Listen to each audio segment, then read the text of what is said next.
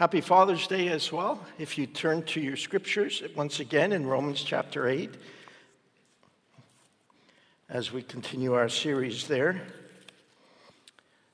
Father, as we come to this text, we ask that you would encourage us, that you would bless us with its truth, its riches.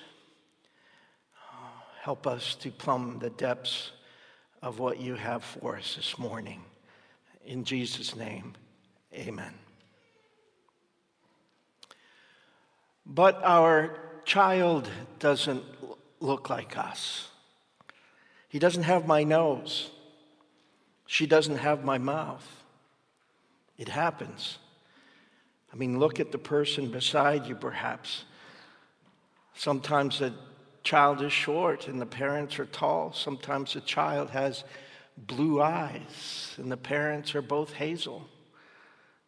It's a recessive gene, Charlene tells me. Now, I don't want to give anyone nightmares, but it also happens that babies get switched at birth.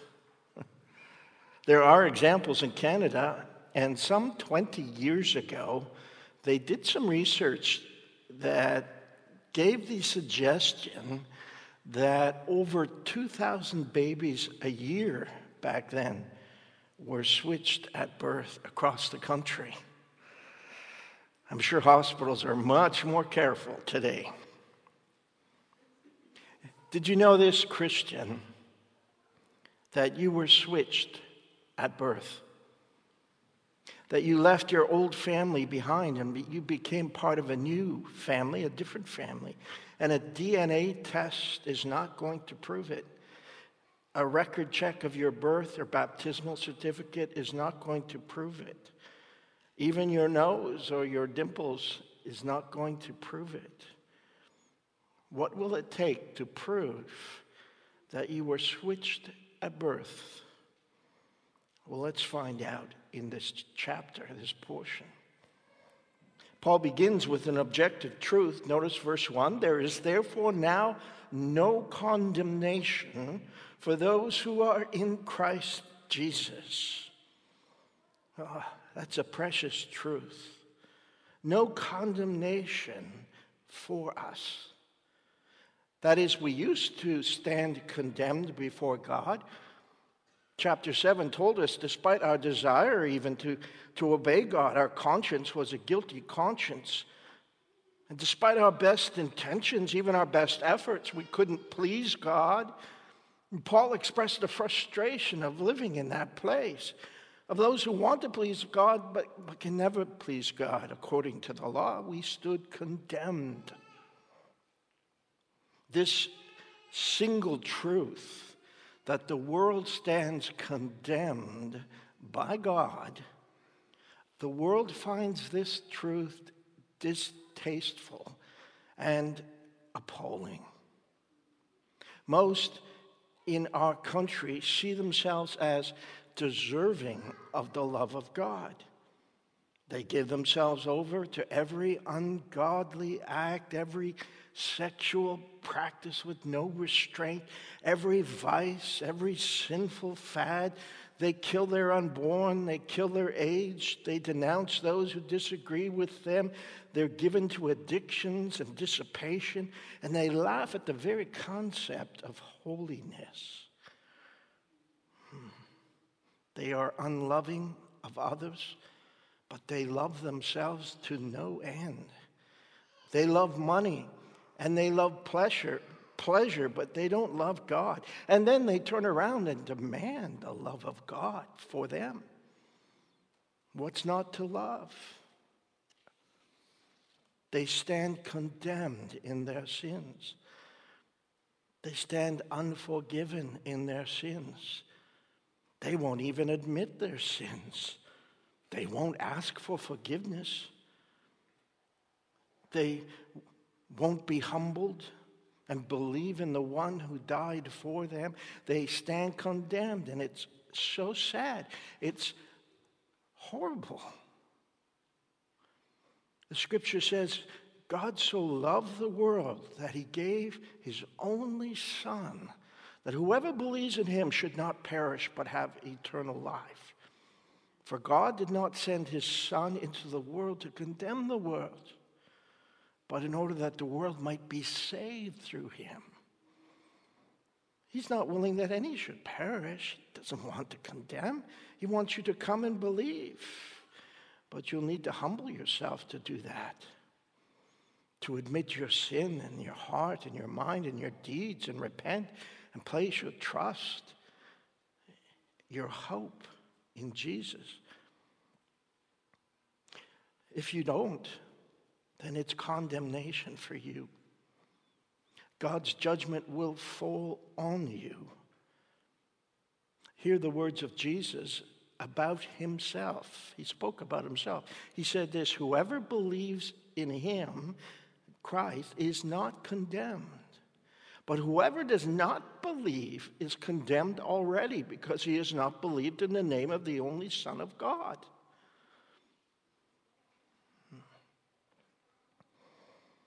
You know, this is all in our past, Christian. This is all left behind. There is no condemnation for those who are in Christ Jesus. It's a way of saying in Christ Jesus is having faith in Christ Jesus. Those who are disciples of Christ Jesus. You know, the lost, convicted soul cried out, wretched man that I am, who can save me from this body of death? And the answer is Jesus. The answer is Jesus and only Jesus, forever Jesus. There is no condemnation for those who are in Christ Jesus. And we are free, he tells us in verse 2. For the law of the Spirit of life has set you free in Christ Jesus from the law of sin and death. We are free. The grammar here points to a one-time past moment, a moment of conversion. It's not accomplished by the law. The law has no power to transform us. No power to empower us not to choose sin. He says we are free when we are set free from sin and death and condemnation by Christ. We were under slavery to our sins, slavery to this body of death, sold under sin, obeying the passions of the flesh, obeying our master who was Satan, obeying the cruel oppressor of death. But now he says we are set free, bought by God himself through Christ, purchased by a new Lord with a new master, Jesus Christ. You see, that brings us to the question, what is the price that was paid?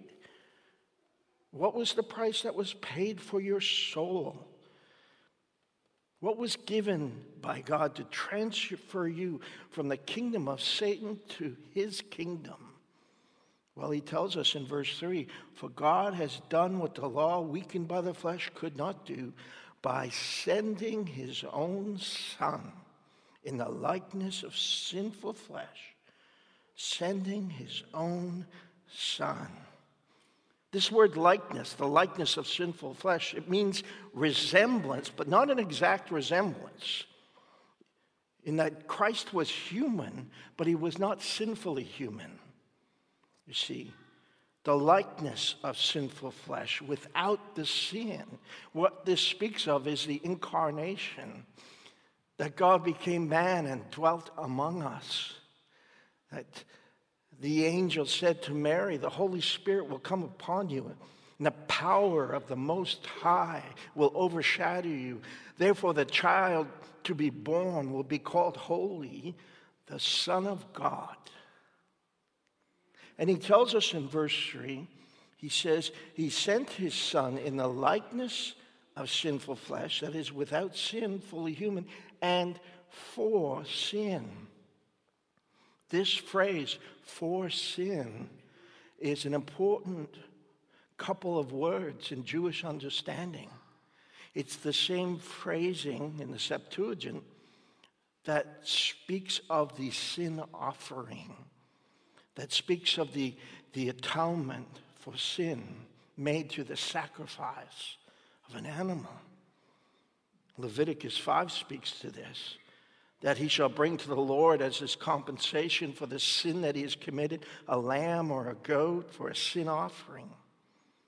And the priest shall make atonement for him for his sins. So this for sin, that Jesus is the sacrifice for our sin.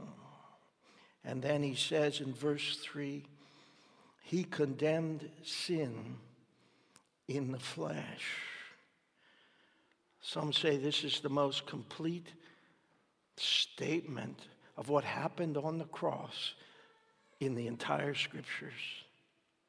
He condemned sin in the flesh. So that we would not be condemned, he condemned sin in the flesh. He's speaking of the flesh of Christ. What happened on the cross was the punishment for sin in his flesh. As he became sin for us. Our sins were laid on him, and they're condemned in him. The condemnation of sin was not just a judicial declaration from God. It wasn't just words, but it was an actual punishment in the flesh of Christ as he suffered. Not just words, but his work for us. His act, his offering of himself. He himself bore our sins in his body on the tree. He became a curse for us that we might be free. Sin was condemned in him that we might not be condemned. You see, we were switched at birth. Of course, not your physical birth, but your spiritual birth. When you were born again, Jesus said, I say to you, unless one is born again, he cannot see the kingdom of God. That which is born of flesh is of flesh, speaking of the first birth. That which is born of the Spirit is spirit, speaking of the second birth. To be born again, that when we were converted to Christ by trusting in the fact that our sins were condemned in him, in his flesh, we were set free by his sacrifice. And we became his disciple, and we left behind the Adamic family. We left behind Adam and his family. And Paul will describe this switch to a new family in the following way. Look down in verse 14. Verse 14. He says, for all who are led by the Spirit of God are sons of God. So now he's using familial language, the language of family. We are sons of God. And that word led means controlled, directed by the Spirit of God. We are not directed or controlled by the flesh, but by the Spirit.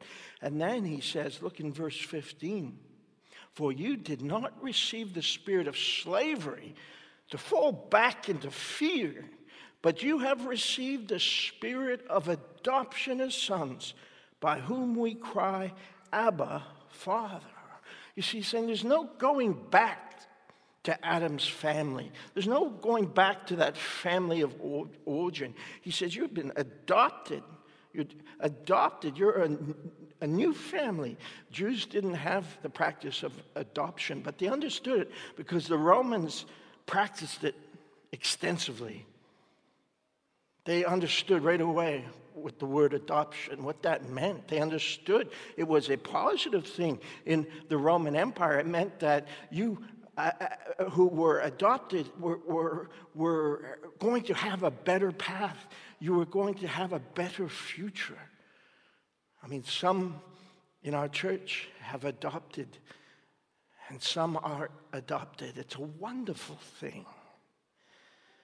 Even in the imperial family of Rome, adoption was practiced.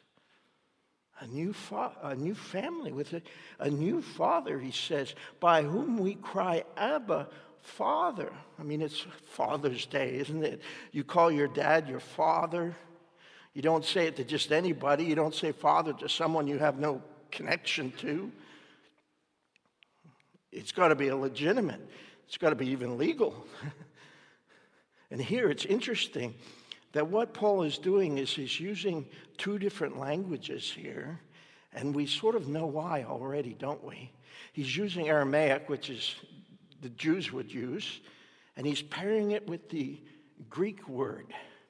So, Abba, Father, and remembering that within the church, we have the potential for disunity because the Gentile Christians are, in a sense, in charge in the local church. They have all the leadership positions. The Jews were kicked out of the city of Rome, but now they're coming back, and Jewish Christians are coming back into the church. And what Paul is underlining here is that we have unity, Jew and Gentile, together in the family of God. Right? In this intimate words, Abba, Father, together in God's family, sons and daughters together. We are returning in a way, aren't we? Right now, returning back to more normal life. We hope more normal routines. We hope more normal worship and fellowship and mission together. And we want to return united. We want to return united. I mean, we may not have always agreed about different perspectives on COVID. We might not have always agreed about different responses and navigating the family of God through these challenging times. But as we return, we should return united. We return as the family of God, as brothers and sisters together in Christ Jesus, who call God Father. Legitimately, legally, we can do that because we have been adopted officially into his family. It's not an illegitimate claim to say Father to God. It is our joy and delight and our privilege to call him Father legally. We are legitimate because of the adoption process. And we are led together by the Spirit of God. Verse 16, he tells us of the witnesses of this switch that has happened at birth. The Spirit himself, verse 16, bears witness.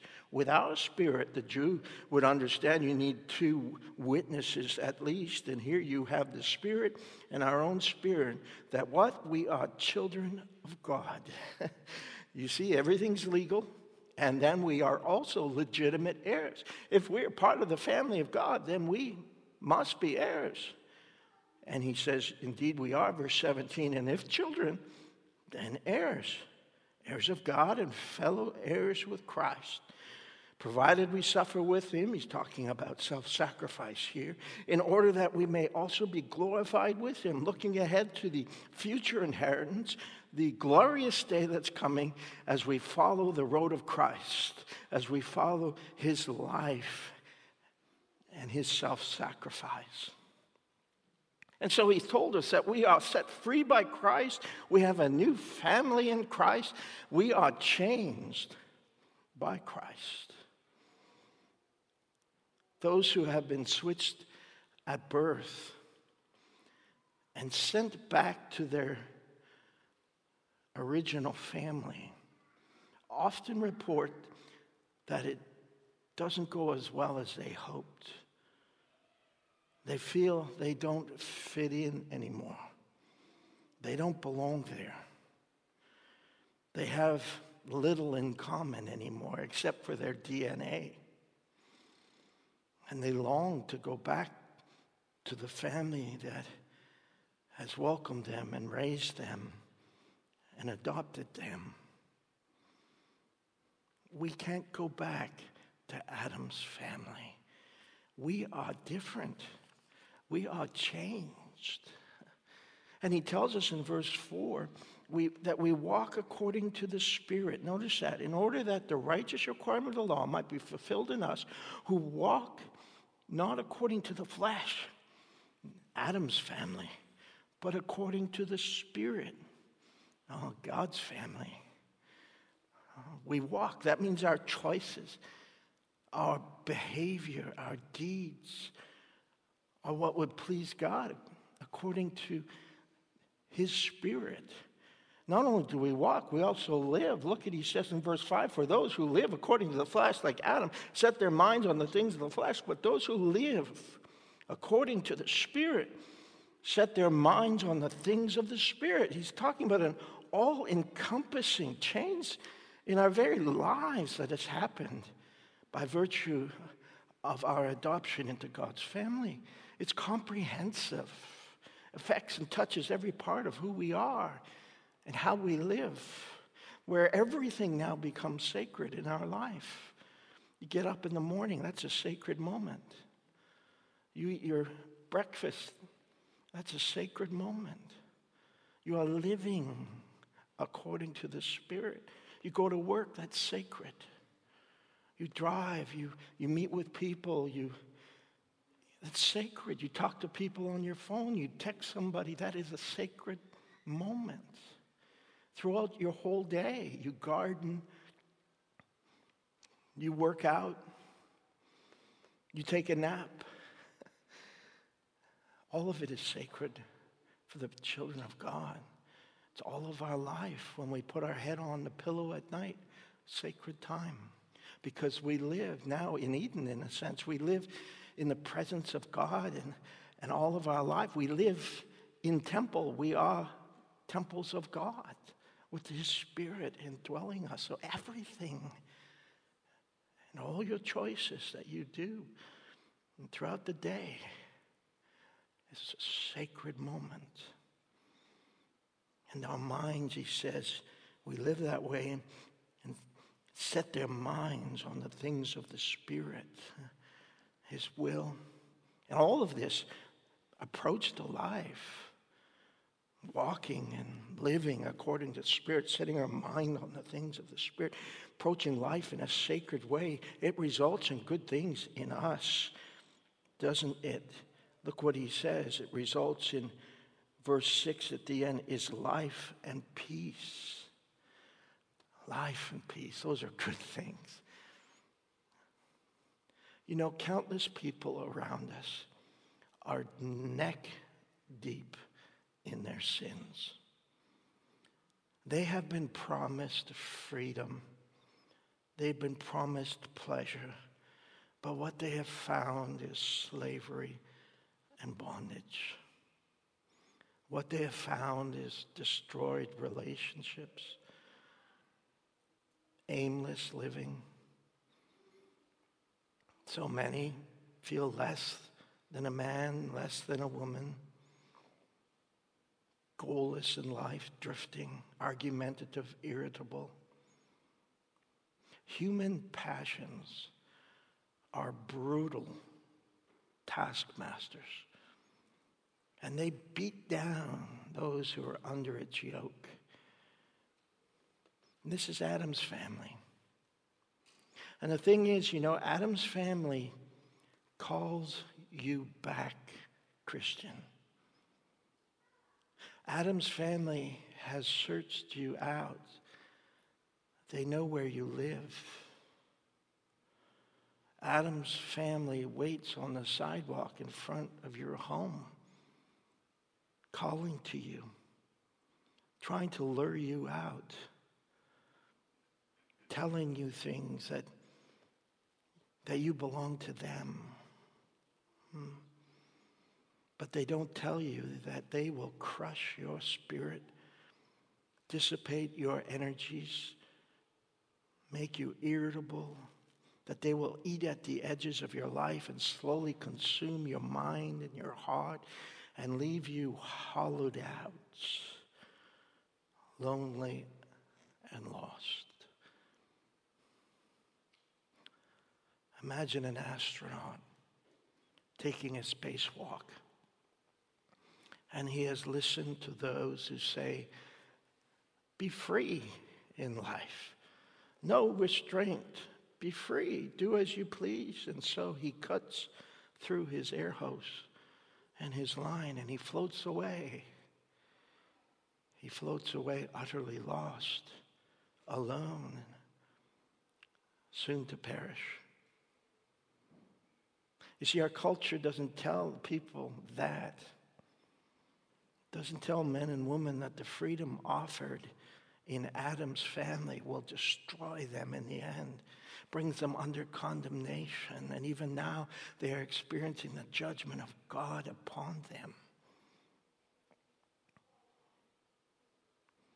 And maybe some of you wrestling with sin, you're hurting, you're struggling. Maybe some of you are feeling even defeated. Don't go back. Repent if you are heading back. Turn around and come back to Jesus.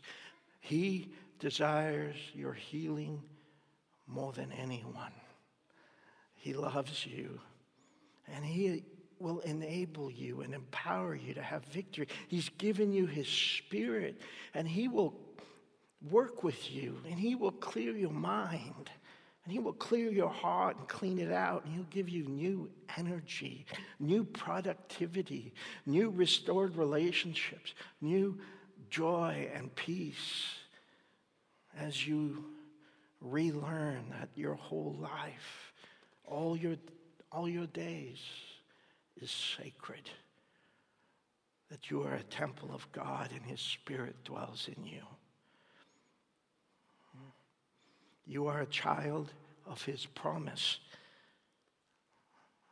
an heir of mercy and grace divine.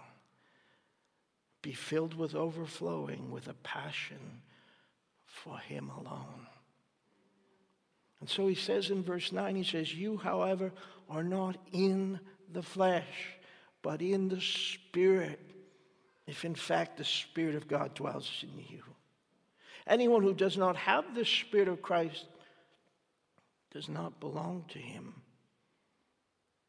But if Christ is in you, although the body is dead because of sin, the Spirit is life because of righteousness. And then he'll go on and speak of the resurrection to come. You see, what he's saying is the Spirit of God indwells Christians. We are born of the Spirit at our conversion to Jesus Christ. And his presence in us is not optional. It's not some second stage experience. You see, the evidence that we were switched at birth is that he is in us and he's changing us. That's our evidence in his life and his walk and his mind. We are being transformed, and that transformation is necessary, even mandatory. Holy Spirit, guide my vision. Help me see the way you see. Always Jesus, ever Jesus. Christ in all is Christ in me. Holy Spirit, guide my speaking. Words of grace and truth abound. Let my lips be filled with stories of the mercy that I found. Holy Spirit, guide my hearing. Wake my ears to words you speak. In the thunder and the stillness, let your voice be clear in me. You must have wondered. You must wonder sometimes as you look at our country and as you look at our fellow citizens and you see what's important to them and you're seeing how they're living and what they're doing, how they're behaving and what they're pursuing. You must have asked yourself, was I switched at birth? I don't seem to fit in with my fellow Canadians. You don't. You don't belong in Adam's family anymore. You were switched, and it's a wonderful, wonderful thing. You were switched by God, and And yes, you don't fit in. You don't. You mustn't fit in because you are different than you were. You are set free by Christ and you have a new family and you are changed and being changed. And this was always done not in secret, not behind closed doors, not through some chance discovery, not by accident. You were switched at birth. And your new birth in Jesus, well, it was with your consent. It was with your approval, your participation, your repentance and faith in Jesus. I sometimes have wondered why Christians were upset that the Lord's Prayer was taken out of schools and out of town council meetings. It never bothered me very much at all that our fellow Canadians weren't going to pray the Lord's Prayer anymore. Because the truth is they can't. Not legitimately. Not legally. Because God is not their Father. He's their Creator. Let them pray to the Creator all they like, but not to the Father. For to have God as your Father, you must come to Him through His Son, the Lord Jesus Christ. You must be converted and changed. And put your faith in the one who was condemned for you in the flesh. Your sins were condemned there so that you are not condemned. He's the Father of all who are free in Jesus, who are filled with His Spirit and so transformed. He's the Father of all those who were switched at birth, born again into a living hope. And so, as adopted sons and daughters of God, as legitimate and legal heirs of His glory in the resurrection, as recipients of His saving grace, not under condemnation, but free, and as recipients of His Holy Spirit who dwells in us, we are children of God. And so let's stand together, would you, and let's pray together the prayer that He gave us. Would you stand and pray with me? Our Father, who art in heaven, hallowed be thy name. Thy kingdom come, thy will be done, on earth as it is in heaven. Give us this day our daily bread, and forgive us our trespasses, as we forgive those who trespass against us. And lead us not into temptation, but deliver us from evil. For thine is the kingdom, the power, and the glory, forever and ever. Amen.